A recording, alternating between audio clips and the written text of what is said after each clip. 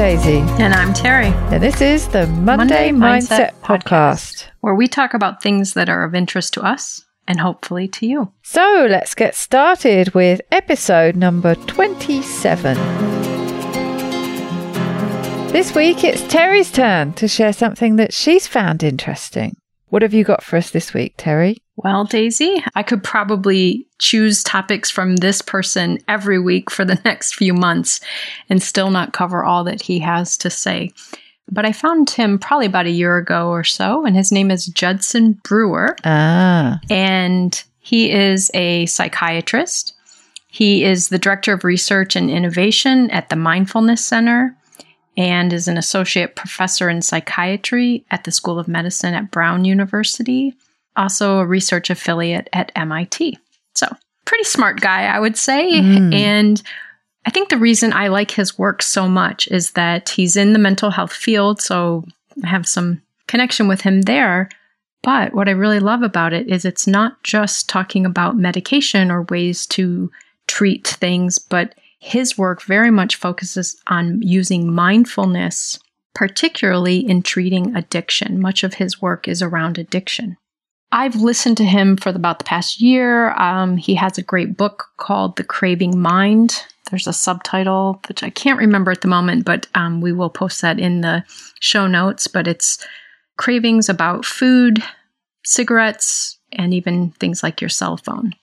The episodes that I listened to talk about today, one, as you know, I often pull from, is The School of Greatness with Lewis Howes.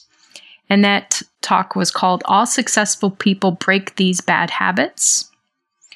And an episode of a podcast that I had never listened to before by a woman named Sharon Salzberg. She is mindfulness and meditation person. And that one didn't have a specific title, just that he was the guest. And then another episode of The Rich Roll Show. And I don't know if we've ever talked about that show before. We haven't. That's the first. I've listened to some of his podcasts, and some of his focus strays pretty far from me. He's very much into plant-based eating, vegetarian and vegan eating. But I love a lot of the guests that he has on his show talking about health. He also is someone he was an athlete who was really derailed from his success because of addiction to alcohol and drugs. So having Judson Brewer on his show, I think, was really great. So he talks about treatment of addiction with mindfulness.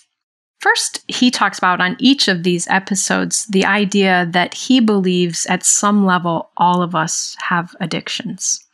And he talks about really his definition of addiction has something to do with the idea of continuing to use more despite negative consequences. And so if you think of it that way, oftentimes I think we think of addictions like gambling, alcohol, drugs, possibly sex, food. But realistically, it can be even thinking too much, a certain line of thinking. It certainly can be our cell phones or entertainment or Netflix or anything like that. But continued use despite negative consequences. And so one of the ways that people often think about changing habits and combating addiction is that we should have more willpower. And this is a kind of old, outdated way of thinking about it, because willpower is really activated in the prefrontal cortex of our brain. And it is the weakest part of the brain and the first to go offline in moments of stress. And so if we're using our willpower as the thing that helps us to create better habits, break bad habits, or work with addiction, we're using a very weak tool to do that. So he instead really encourages us to think about that our behavior is a reward-based system. So the reward drives future behavior. And then how this really plays out for us is that with habits and addictions, the rewards that we have learned that we're going to get from something is what drives our use or our continued activation of that behavior. And so that's where we need to focus. I've got to say, at this point, it sounds a little bit like the best method for dog training. So I'm kind of interested to see where it's going to go. Positive reinforcement. So in talking about this being a reward-based system, he first starts talking about food. And now, of course, for some of us, this is one of our areas of addiction. So we'll talk some more about that later. But he talks about that as an example of how this process is learned. Food is survival for a human being, and starvation, that can mean death. So early on, we got food, and that was helpful for our survival. And so our brain reinforced it to remind us where we got the food and what we got. And it used dopamine to do this. So he talks a bit about dopamine in various places, and he really talks about many of us have a misconception about dopamine, that it's really just a feel-good chemical and that we use it to get that feel-good feeling. And really, he talks about it's more of a reinforcer. It tells our brain to remind ourselves, this is where we got food, this is what it felt like. So no harm, no foul in that, except that in our current lives, food as the example, we have an abundance. Most of us have an abundance of food.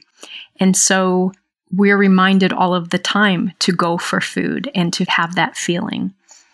He then talks a little bit about hunger, and he refers to homeostatic versus hedonic hunger. Hedonic is, it feels good, it tastes good, I want that. It's about a positive feeling, whereas homeostatic is about survival and giving the body what it needs. So he also talks about a function in the brain that confused me a bit. So I went and did some research, found some scientific articles, and remembered why I was an English major. But he talks about the default mode network, the DMN, in our brain. And his research most recently is about the effects of meditation and mindfulness and looking at addiction again. So this system within the brain, it talks about whether it's activated or deactivated and which is better.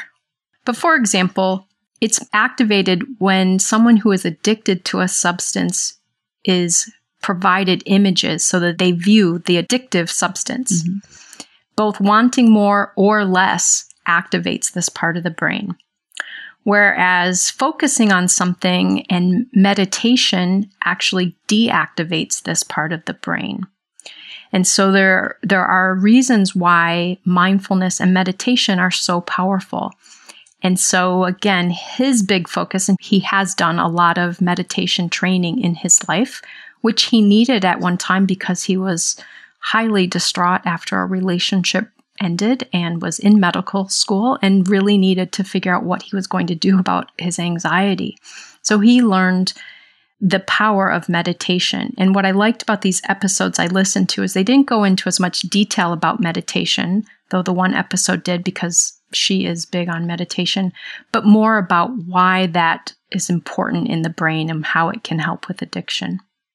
So going back to the idea of our habits and addiction being about a reward-based system, that our behavior is based on reward, what he encourages is for us to think about if we have problematic habits, to first identify what the habits are. What's the routine? How does it play out? And then think about the reward. What do I get from this? And similar to what I talked about with Marissa Peer's episode, the feelings outweigh the logic. So if I say, oh, from this I get a good future, that's a logic-based reward. We are more driven by feeling-based reward. So how does it feel in the moment? How do I get rewarded by this? So habits get set up based on the anticipated reward value of something. And he talks about we have a positive, negative prediction error. We assume something's going to be a more positive reward or more negative result, but that we often don't predict it accurately.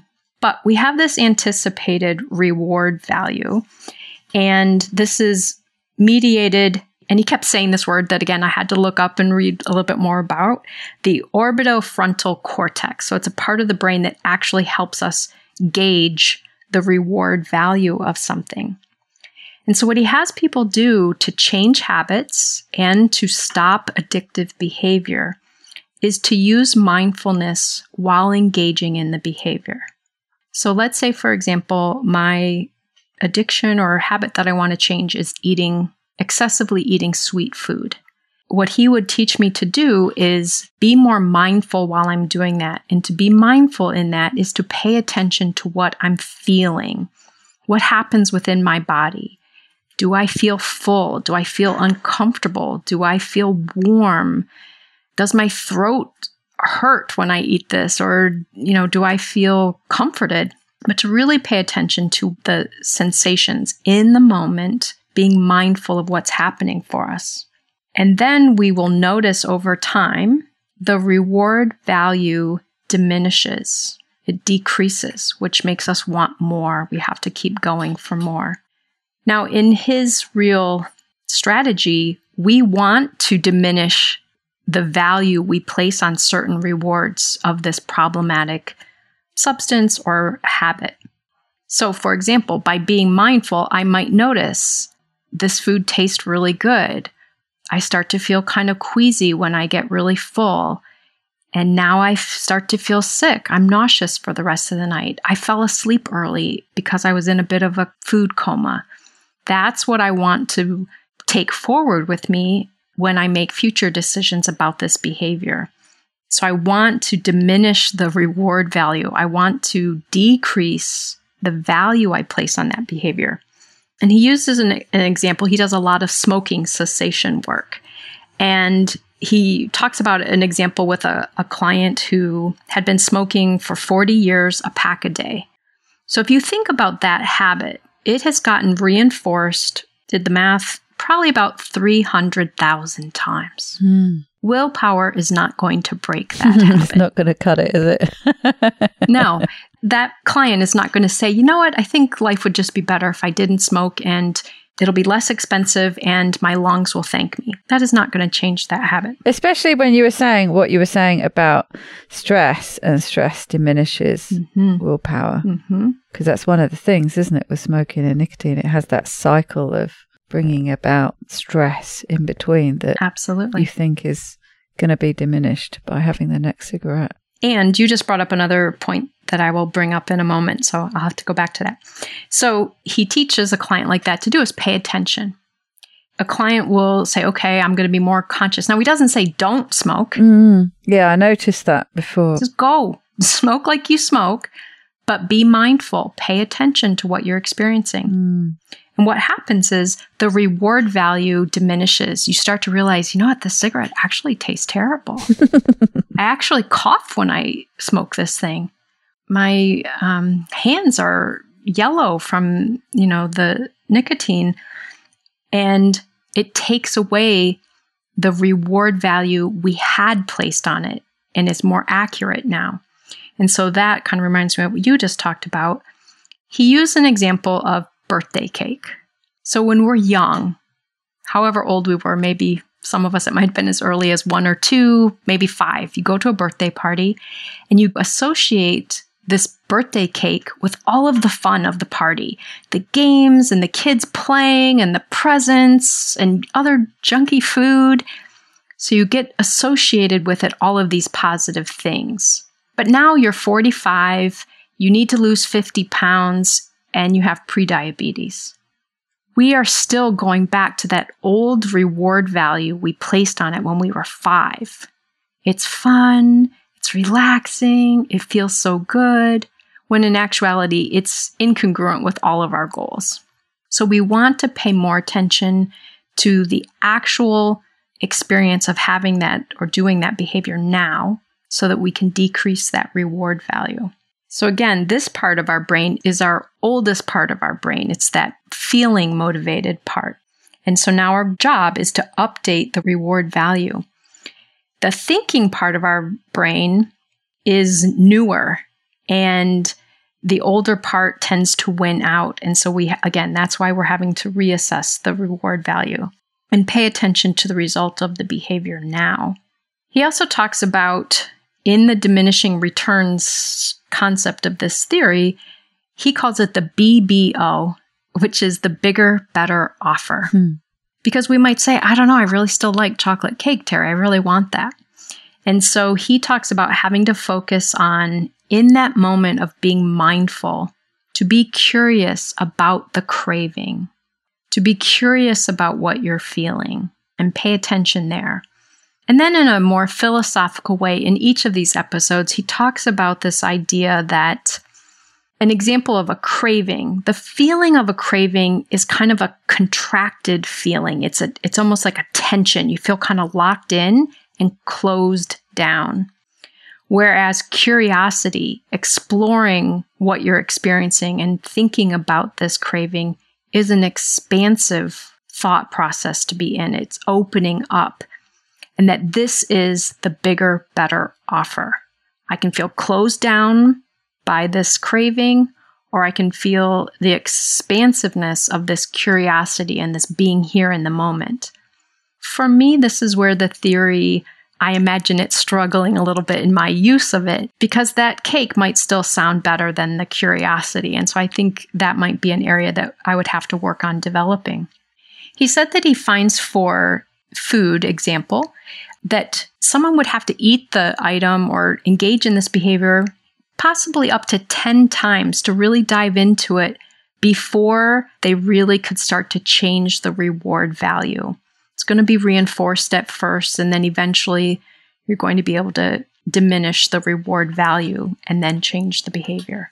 Yeah, there are two things really I'm thinking of. One, it brings back a very specific memory for me of an ice cream eating episode. And I do remember it very vividly. So for some reason, I was being very mindful about it. I'm not quite sure why. I think maybe because the feelings were very heightened, and maybe that's why I remember it so vividly. But that was my biggest weakness, or one of my biggest weaknesses, I should say. But when it came to sweet treats, tubs of Haagen-Dazs were my biggest weakness. They haven't always been available in the supermarkets, but they had just started being available. And it was one of the rare occasions where the supermarket was opened on a Sunday. And I'd had a tub and I'd run out, but I knew it was Sunday the next day and that they were going to be open. And so it was having to get there in time, because those were the days before I was an early morning person. And so getting there before 12 was actually a bit of a struggle. But that reward factor, I can remember the difference between the reward level of the anticipation. It was like this roller coaster. So going up, this building, the thought of it the night before, and I knew I was going. And then the journey to the supermarket, the imagining what flavors there might be with the tubs I was going to buy, getting hold of the tubs of ice cream, thinking about eating it, the anticipation, building. When I actually got to taste my first taste out of one of those tubs, what I found interesting was, what I realized was that I was already on the way back down. That the anticipation of the reward was higher than the actual physical taste reward. And I realized at that moment that I was on my way down. But I was strapped in for the ride and I couldn't get off. And I was locked into, I guess, the cravings and the fulfillment of those cravings. And I remember very vividly just working my way through that tub and feeling, back in the days really before I'd started to lose the weight, and all the feelings that became associated with that. So the guilt and the remorse of having succumbed to it, and they're just feeling dreadful about myself, but carrying on eating it because it was kind of comfort food, except I was very aware that it actually wasn't giving me any comfort, but I still very much needed that comfort. And the only place I could get the comfort was in carrying on eating the ice cream, but I was going to carry on doing so with tears streaming down my face. And it was just an awful experience. Mm-hmm. As you can can tell I've remembered it quite vividly. But I have since found it very interesting, and fairly soon afterwards, with hindsight, I found it very interesting to be aware of, especially with particular kind of foods, that the anticipation and that saliva drooling of thinking about that food, that was the high point. Mm-hmm. And actually, when you got to taste it, you're already starting to come down on the other side. Mm-hmm. And that was, I think, when, and it's certainly not something I'm yet still to master, but that was a bit of an aha moment about the way cravings work and the reward system works, especially with certain kind of foods. Mm-hmm. It's interesting because in that example, then, in some ways, your reward came through the anticipation. Mm. And so I think in his model, he would have you actually cut that even shorter and play out the craving, the decision, the planning, that those were actually becoming the behavior to change because that's where you were placing the reward. You thought it was going to come with the food, but you were actually getting the reward in the planning and the decision themselves. Mm.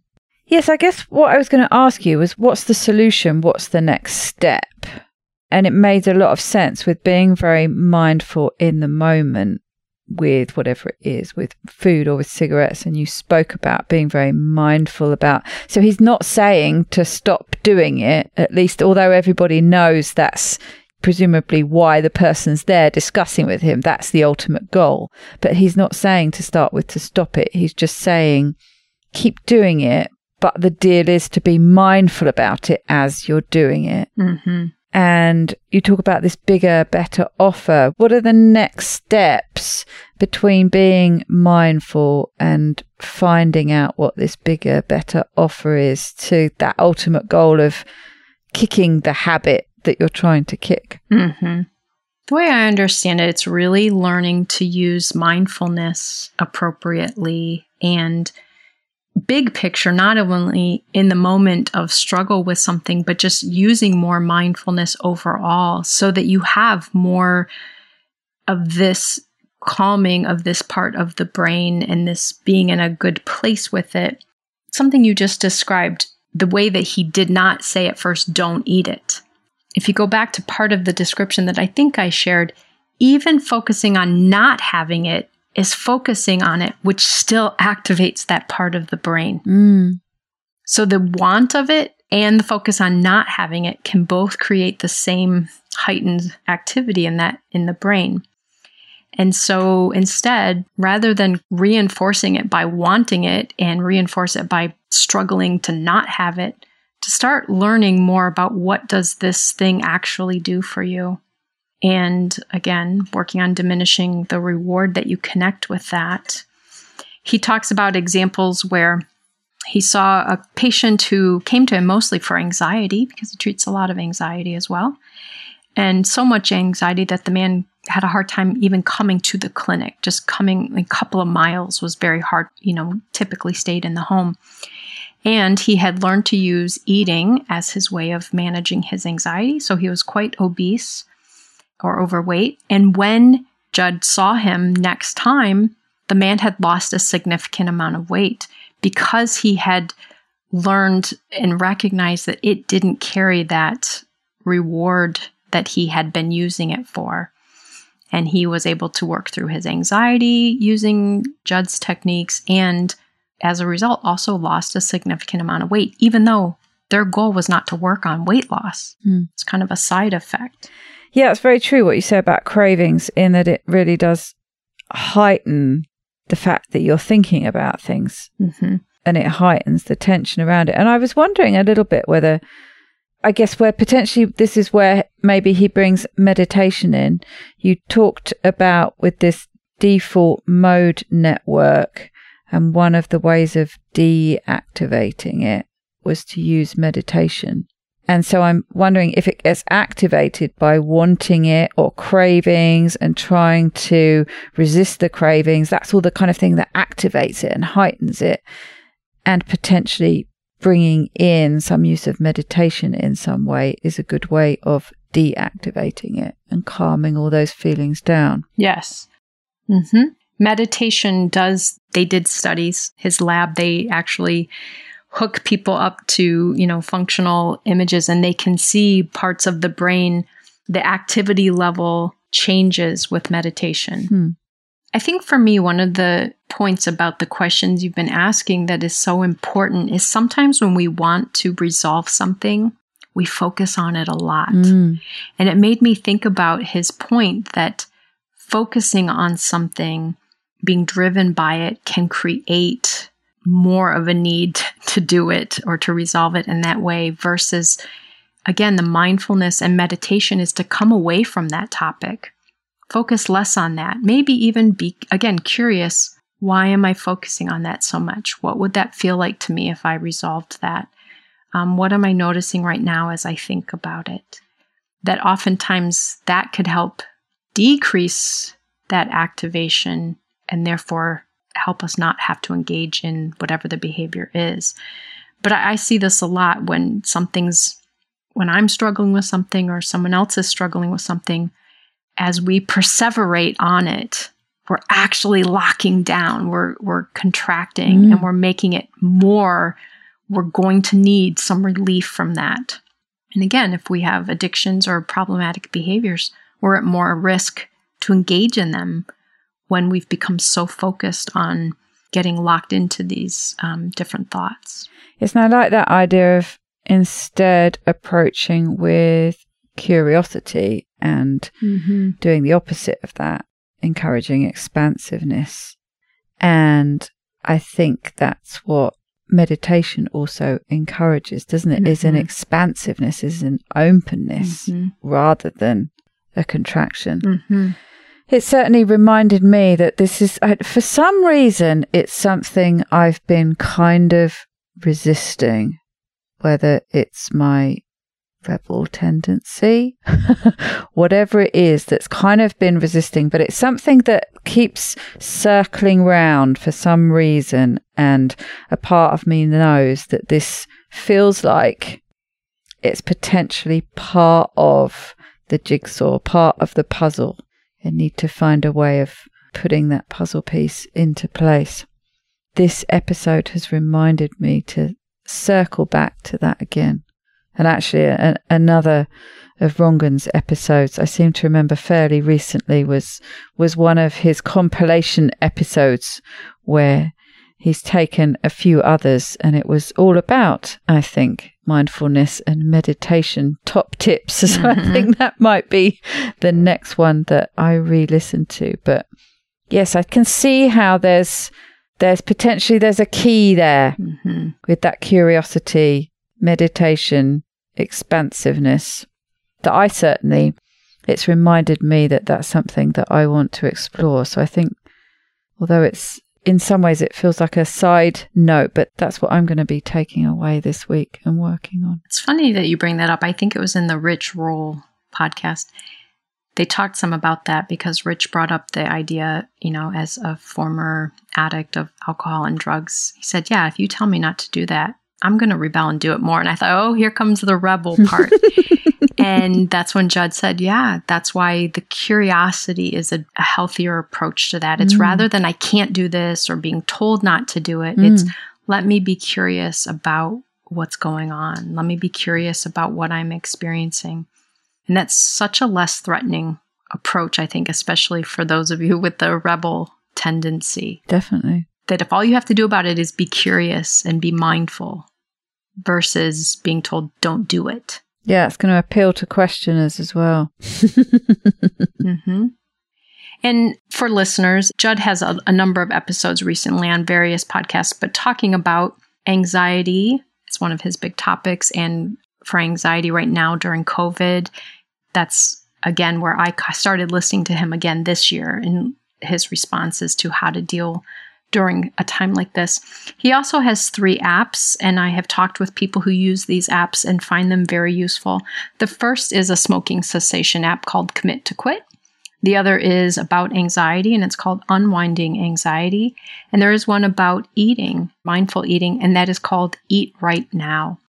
And so if anyone's curious and wants to learn more about how they can start practicing this, depending on what the things they are working on, those apps might be great places for them. Good idea. I'm going to continue in response to this episode. I'm going to kind of go back to that idea of reward value and exploring that concept more for myself, and also in my work with people in the coaching that I do, because I think it's a really important concept. And I'm glad that I got back into listening to Judd Brewer.